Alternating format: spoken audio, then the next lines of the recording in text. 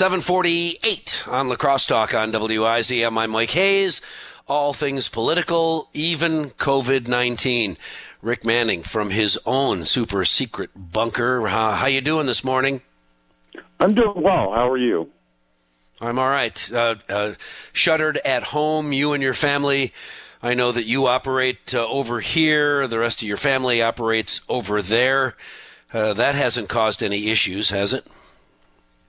No, actually. I'll tell you, my wife and I live on the East Coast in Maryland, and my family from, my dad, my stepmom, brothers, sisters, all live in California.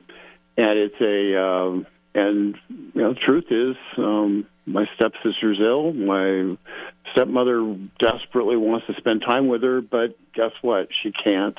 She had to be moved from one hospital to another. My stepmother couldn't evaluate hospitals to decide where to move her to, and so it's been a challenge from that perspective, just from a human contact perspective. My stepmother's is in an age range where she's very vulnerable, and she really is refusing to really deal with that because she wants to take care of her daughter, and it's perfectly normal. And it's heartbreaking to watch, but from 3,000 miles away, I can't do anything about it. Yeah, that's the tough part. Offer advice, and that's all. You can't even go there and help because they don't want you any closer to your family than you are right now. I'm curious. It's been really interesting that President Trump's daily now coronavirus updates have gotten lengthy. The president is never short on words, and now many in the media thinking that that's a campaign rally of sorts, and have begun to either not cover it at all or to not cover very much of it.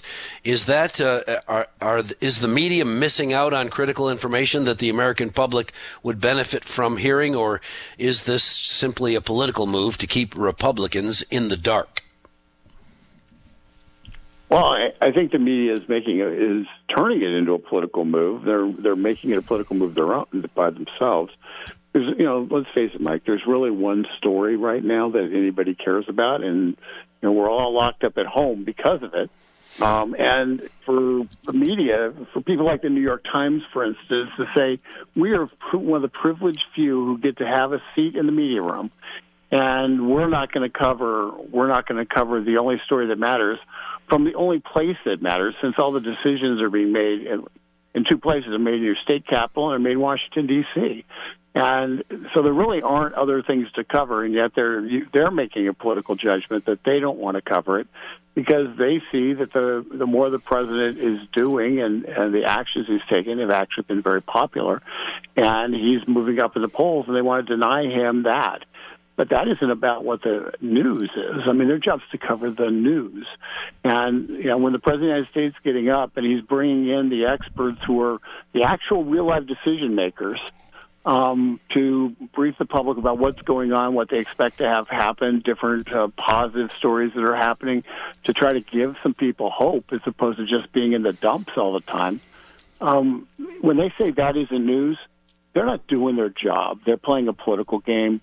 They can do their analysis the rest of the time for 23 other hours a day, but when it comes down to actually covering the news, that's their job. And quite honestly, it's actually one of the more, they've given up their right to claim to be news agencies when they're not doing that.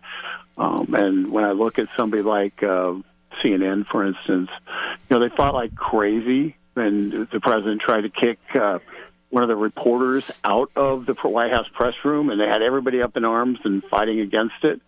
But now they won't cover the single most important event, and because they don't like the fact that the president comes off well. Well, they aren't a news agency. They're an adjunct of the Democratic National Committee, and they shouldn't be allowed in the White House press corps.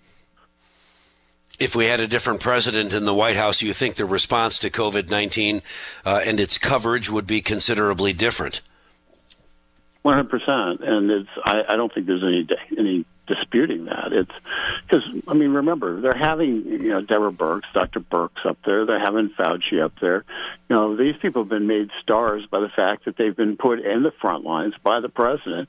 It doesn't really go well with the narrative that this is a president who doesn't like women when he's got a woman leading the fight on this and chose that woman to lead the fight on this. So, because ultimately what people are learning is Donald Trump doesn't care about anything but competence. That's what he cares about. He's not doing this lightly. He wants to win this. He wants to make certain as few Americans as possible die from this disease.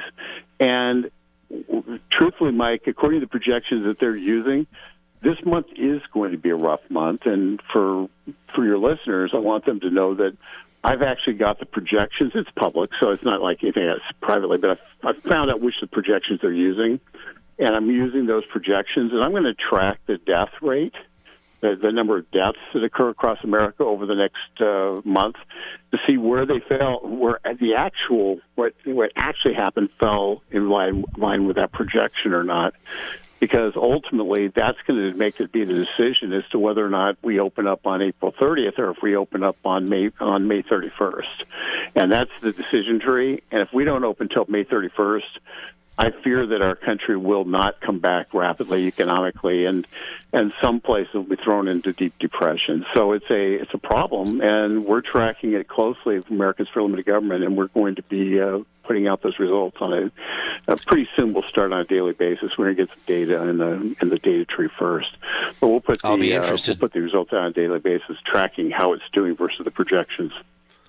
I'll be interested, too, in seeing if you're able in your search for statistics, because we had a listener this morning wondering how long it would be before we start having suicides and alcoholism, drug overdoses, and so forth from those individuals who are being required to shelter in place and don't have the wherewithal and the structure to stay healthy. Whether shelter in place will turn out to be an issue for death as well. So if you find that in your statistics. I think it will be, actually. I think there's a lot of studies show that it will be. And, and for those who feel despair, call relatives, call help hotlines, do whatever, hang in there. Because, I just, without getting too religious, God's in control. Just relax. Things will be back. And just hang in there, because don't let your personal demons overtake you.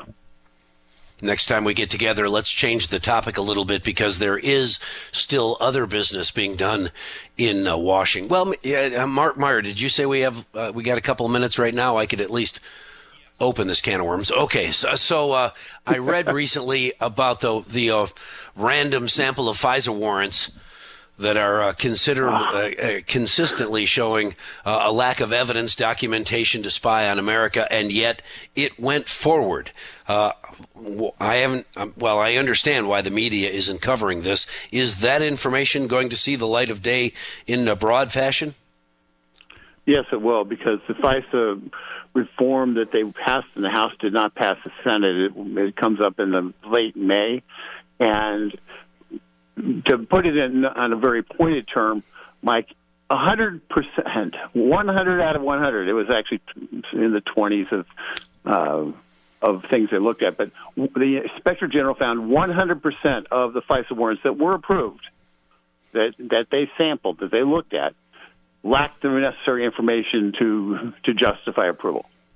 The FISA court is a rubber stamp for spying on Americans, and it needs dramatic reform, if not being ripped out by the roots and start over with something different.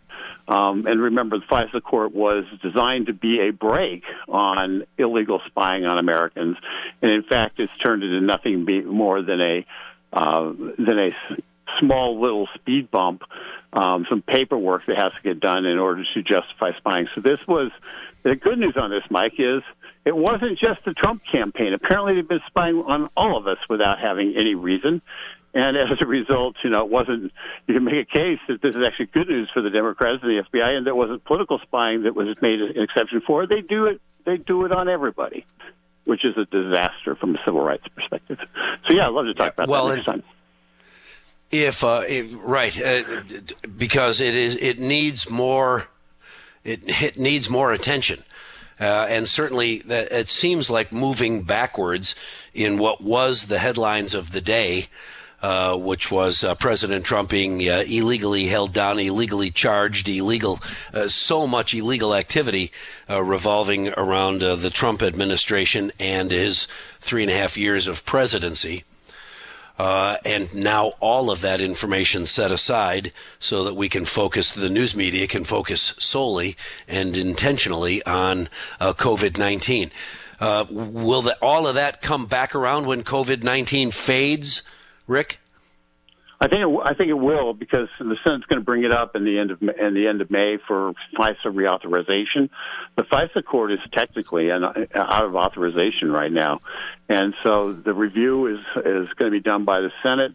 The House has already passed legislation which had some meager reforms in it, but with this new information out, I feel pretty confident that the Senate's going to take a hard look, and some of the more radical reforms of the FISA court will be considered in the Senate, because nobody can justify a court that allowed 100% of spying applications to be approved. It's beyond the pale. And 2 years ago, we gave out FISA court rubber stamps, and people thought we were being funny. Well, now those FISA court rubber stamps were not funny; they were prophetic. Not funny at all. And, of course, this information will not go away, and that's good news. Rick Manning, Americans for Limited Government, thanks very much for talking with us this morning. Have a